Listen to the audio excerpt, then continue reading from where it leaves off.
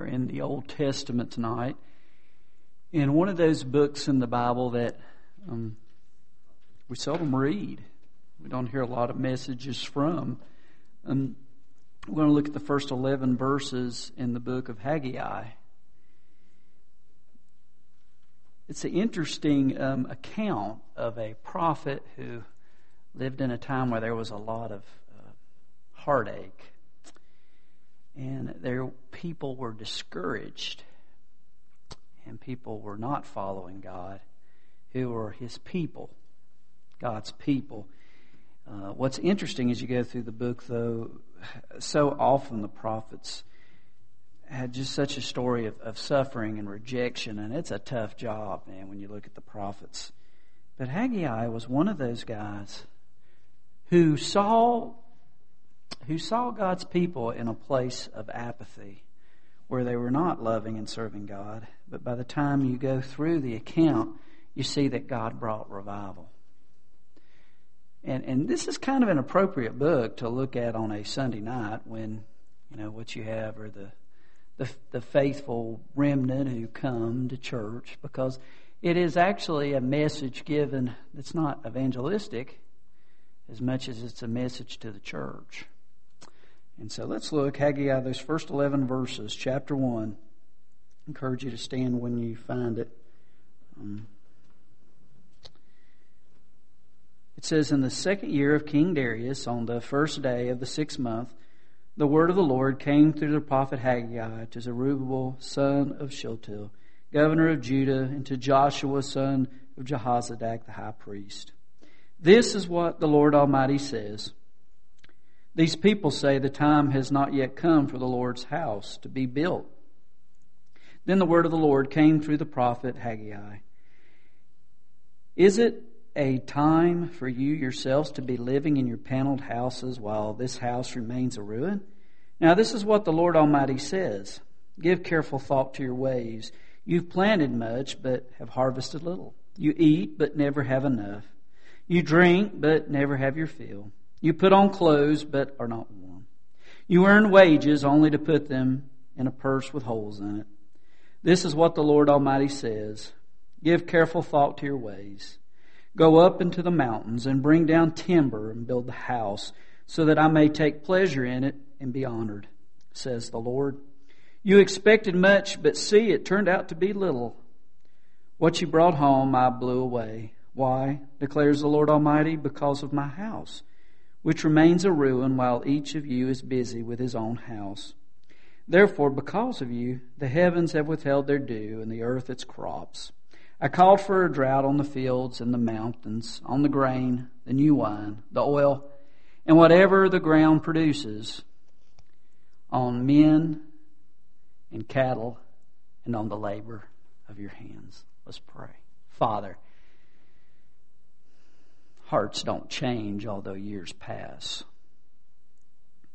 Generations continue, Lord, but the heart of people is basically the same. We are prone to wander, prone to leave the God we love. It is not unusual to find ourselves in a place we never intended to be. As at one time there was joy, and there was excitement, and there was a hunger for you, and now suddenly we find ourselves lethargic. We find ourselves feeling defeated and broken. That was never your intention, Lord, because you are victorious and you want us to know that we too can live in the victory you've won. I love that quote by Warren Wiersbe that says, "We do not fight for victory, but from victory." Thank you for being the God who's won the battle, and we just need to march behind you, Lord. I pray tonight as we look at your word, as we look at these signs of apathy, just speak to our hearts, Father, where we might find ourselves, and may we turn to you however you speak to us. In your name we pray. Amen. Haggai is one of the shorter books in the Bible, and he's referred to as one of the minor prophets, one of these guys that we don't spend a lot of time often in messages and in churches, and thus we don't know a lot about him. He's one of the prophets of what is known as the Restoration. The other two being Zechariah and Malachi. And the reason that they are known as the prophets of the Restoration is because what happened in 586 BC. Babylon came and conquered God's people and burned Jerusalem to the ground, destroyed the temple. And they were forced to leave their home. They were forced into exile, forced into slavery. And they were there for 70 years. And when they returned, they found a broken place. And as a result of that, there was apathy. And that's, as we want to look at that tonight, we want to look at three signs here, three evidences from this text of Scripture that shows us when apathy may be present. The first sign here I want to look at is God's work was being neglected. Notice in verse 2 he says, "These people say the time has not yet come for the Lord's house to be built." It says, "Is it time for you yourselves to be living in your paneled houses while this house remains a ruin?" They came back, they were discouraged, they were depressed. And as they looked around, they didn't have the energy to go forward, and so they just neglected the work. They were focusing on themselves, and they were missing sight of what they needed more than anything else, and that was to be restored in the Lord. That was to remember who they were in God. That was to remember the blessings and the strength that they had. That they needed to come back together, and they needed to focus up to Him and out to one another and come together to find encouragement and to find life and to find strength. Listen to the first couple of verses of Psalm 137. This is how they felt. Psalm 137, 1 through 4. "By the rivers of Babylon we sat and wept when we remembered Zion. There on the poplars we hung our harps. For there our captors asked for songs. Our tormentors demanded songs of joy. They said, 'Sing us one of the songs of Zion.' How can we sing the songs of the Lord while in a foreign land?" Their focus was so much on their circumstances and their condition that they had forgot their God. God was still there. God was still on the throne. In your notes, it tells us that God called them, and He calls us to build up the church by reaching people with the gospel. They said, "Sing us those songs." They had opportunity to sing. Not because of their circumstances, but because of a faith and a confidence in a God who knew where they were and who loved them too much to neglect and forget them. They had that chance to sing. They had that chance to reach out to them. They had a chance to share a word of testimony that's just beyond what's at the moment. That there's a hope there that comes from God. They had a chance to share that individually with those who came and asked them to sing a song, to reach out to them. Or maybe they had an opportunity to talk to a group of them and to be able to share, this is what we believe. This is what these songs are about. It's about a God who loved us so much that He chose us and He set us apart, and He's got a plan. And this life is not just chaos, but there's a purpose because of our God. They had that opportunity, they had that chance to build up the church and to share that message and to go forward in reaching out to people outside the body of God. But this also refers to the fact that they had an opportunity, there was a neglect. They needed to attend to their own personal lives. And God has called each one of us as Christians to engage in an ongoing spiritual building work in our own personal lives. You see, He said, "My temple's in ruins," and to go and don't neglect that and to build up this place where we gather to worship a holy God. It's His house, it's His building, it's His sanctuary, it's a place that's set apart. But also, for each believer, as the Scriptures reveal, our bodies are the temple of the Holy Spirit. Listen to a couple of verses in Corinthians. 1 Corinthians 3, verse 16. "Do you not know that you yourselves are God's temple and that God's Spirit lives in you? Then you go over a couple of chapters. Chapter 6, verse 19, it says, "Do you not know that your body is a temple of the Holy Spirit who lives in you?" We have a responsibility not to neglect our own walk with God. It is really easy to look around us and to say, well, this is why everything is messed up, instead of looking and saying, God, where am I messed up? Where do I need to turn in order to walk closer with you? Father, change my heart, change my perspective, God, and get a hold of my life, Lord. The temple was a place of sacrifice. Of course, I can't help but think of Romans 12:1, where it says, "Therefore I urge you, brothers, in view of God's mercies, to offer your bodies as living sacrifices, holy and pleasing to God. This is your spiritual act of worship." And so we are personally called to be sacrifices. And you don't know who said it, but there's that old saying, the problem with a living sacrifice, it's always trying to crawl off the altar. and that's where we are. But that's the call. We need to look at ourselves and say, okay, God, everything is yours. All that I have is yours. And Father, you even say that I belong to you, that I am not my own. I was bought with a price. That's what the gospel's about. Jesus actually purchased us when He paid the price for our sins. And because of that, we're called to sacrifice. The temple was a place of sacrifice, and we are to be a sacrifice for a holy God. Secondly, at the temple, it was known as a place to serve. It was a place to serve God, a place to honor Him with our lives through a life of service. I thought of Mark 10, verse 45, where it tells us, "For even the Son of Man did not come to be served, but to serve and to give His life as a ransom for many." God called them to build up that temple, that place where they met, but He also called them to build up their own lives for His glory, that there shouldn't be neglect, a sign of spiritual apathy. And with God's house, we should care about what God's house looks like.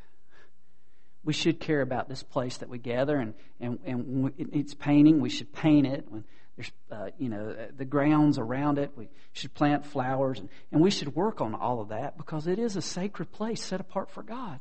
But we're sacred too. We belong to God, and we should not neglect our own spiritual health and our own spiritual strength. Secondly, another sign of spiritual apathy, God's people were content. They were content with how things were. The city had been burned to the ground. The temple had been, it was set in destruction. It was in a bad state. And they would come into the temple, and they would do the what was required in the temple. And meanwhile, they just missed growing content with what the place looked like.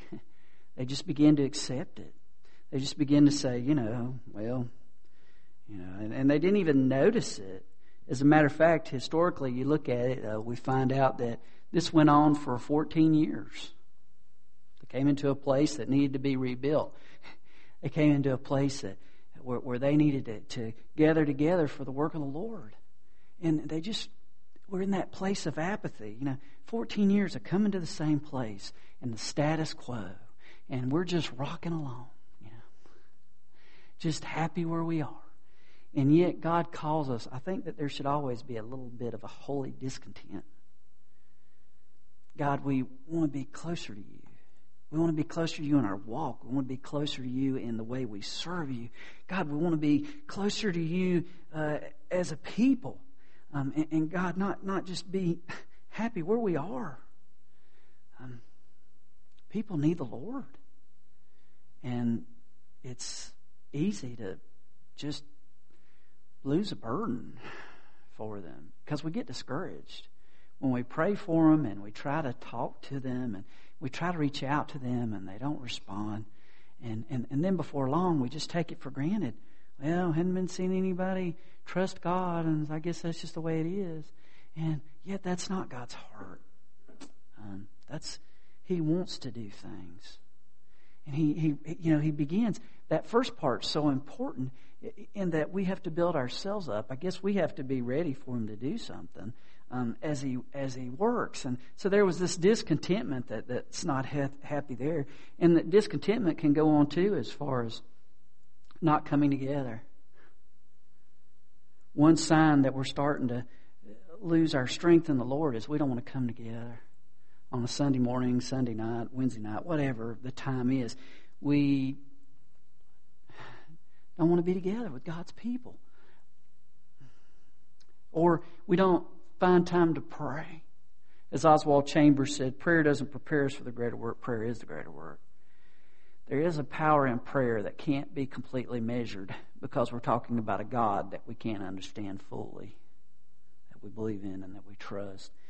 And neglect sets in prayer. It is doubtful that God does anything except in response to prevailing prayer. People who really come before Him and pray and work. And that's, proved out where you see a great work of God. You find someone in the background that was praying. Someone in the background who had a burden and spent time on their knees or with their hearts bowed before living God. And then, of course, just, this book in the Scriptures. The Bible needs to be open. The Bible needs to be studied. And the Bible needs to be read. And we need to let God's Spirit work through His Word to speak to us. People say the time's not yet come for the Lord's house to be built. And then he goes on. And he says in verse 5, give careful thought to your ways. You planted much, you harvested little, you eat but never have enough. He says, what's going on here? There is a sense of there's more. There's something wrong. And he says, don't be content. Don't just stay in this situation. But we need to grow to be content in the Lord, but that there be a holy discontent where we are, but that we draw close to Him. A bishop of the early church had this way of always having a confident faith that people were always mesmerized by, and they asked him his secret, and here's what he said. It consists in nothing more than making a right use of my eyes. In whatever state I am, I first of all look up to heaven and remember my principal business here is to get there. Then I look down upon the earth and call to mind how small a place I shall occupy in it when I die and I'm buried. I then look around the world and observe what multitudes there are who are in many respects more unhappy than myself. Thus I learn where true happiness is placed, where all our cares must end, and what little reason I have to complain. Having that right view. And then the very last sign of spiritual apathy. God's people were making excuses. Let's look at the scripture here. Verse 2, these people say the time has not yet come for the Lord's house to be built. So why hasn't it come for the Lord's house to be built? Well, this is what the people were saying. It's not that we don't want to do the work. No, we have every intention of rebuilding the temple, but just not yet. That wonderful procrastination. I'm going to do it someday, just not yet. It's just not the right time. One of the reasons for this is because they were in the middle of a harvest. You look at verse 9, he says, or verse 10, he says, therefore, because of you, the heavens have withheld their dew and the earth its crops. I called for a drought on the fields and the mountains. This was the time of the grape harvest. This is the time where they were busy getting ready for that grape harvest, and they could have said, just got too much work to do at the moment. We'll get to it later. This is the point now. I have to work on this harvest at the point here. I don't have time for the Lord at this moment. So just wait a while, and then we'll do what we need to do, but not yet, not now. Or it could be a fear of relationships, because once they started to put that emphasis on the Lord, there were the Samaritans who also lived close by. And the Samaritans were the ones who married outside of the Jewish belief system. And so, therefore, you had people who were considered like half-breeds, and there was this bad blood because you had people who were not totally following the Lord. And so people would fight and they would argue. Maybe they were saying, if we go and get all religious and we start talking about the Lord and focusing our hearts on the Lord, we're going to make those people mad. And it's not, I just don't want to do that. I don't want to go through that difficult time of people who just don't like me and I don't like them and stirring up the pot with all that. And then the third thing here is it was a bad time of harvest. There was this not many crops that were being produced, not many cattle. As the time that came of this apathy, as they were not turning their hearts to the Lord. And so the excuse could have been, we just don't have the money. We just don't have the money right now to do this work. We got to wait until the money starts coming in. That'll be a sign God's ready for the work to come.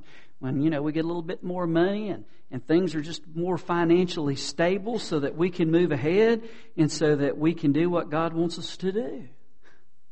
Man, as I look at these excuses, it's just so much like we are today, isn't it?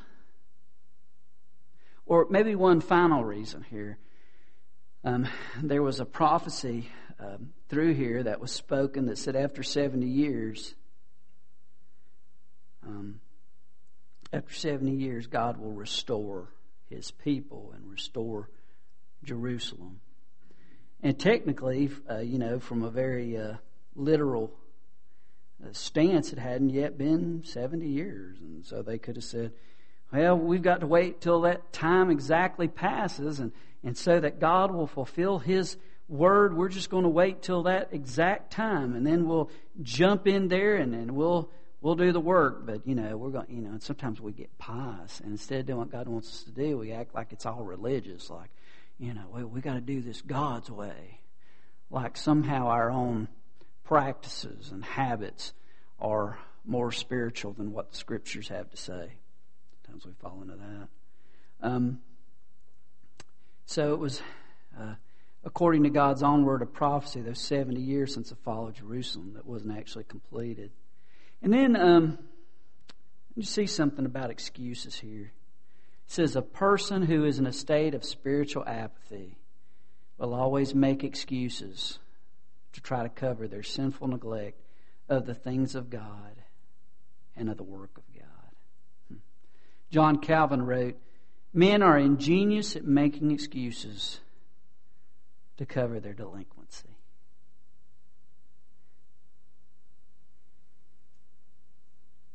I think, actually quite often, David said at the end of Psalm 139, search me, O God, and know my heart. Try me and know my thoughts. See if there be any wicked way in me and lead me in the way everlasting.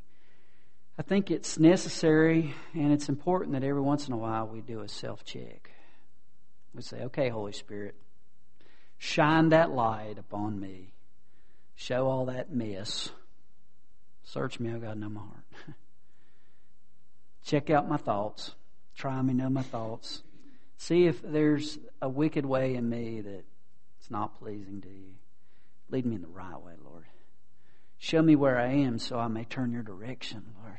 Take me out of this sense of apathy, Father. I don't want to neglect you, Father. I don't want to leave you out of my life, Lord. That I don't want to make excuses, Father, of why I'm here. I don't want there to be a contentment that shouldn't be here, Lord. Wake me up. And each of us are at different places in our walk, and He's trying to get through to us in different ways. And I don't know how He may be speaking to you where you are this night.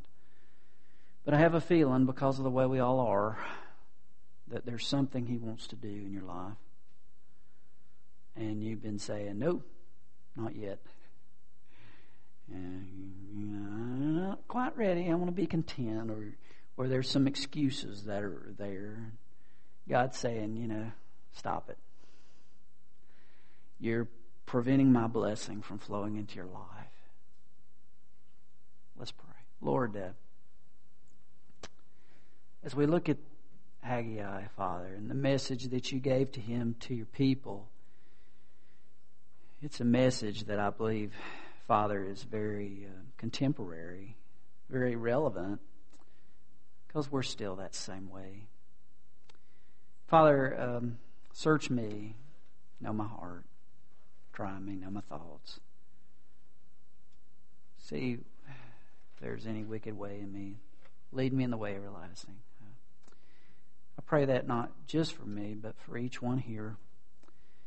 God, we want to see you, and we want to know you, and we want your blessing, but we realize that for all of that to happen, Father, we've got to come clean before our God. And we've got to turn your way. And Father, it takes some effort, Lord. We have to be willing to step out of the comfort zone and serve you, sacrifice for you. So whatever all that means, draw us to you, Master. Show us. And as we have this time we call invitation, maybe it's to come to the altar to pray. Maybe it's to make a decision right where we are. Maybe it's to share something. I don't know. But Father, we invite you to bring us to you, Lord. And Father, that we may check out where we are and that you may give us a hunger to not stay there. In your name we pray.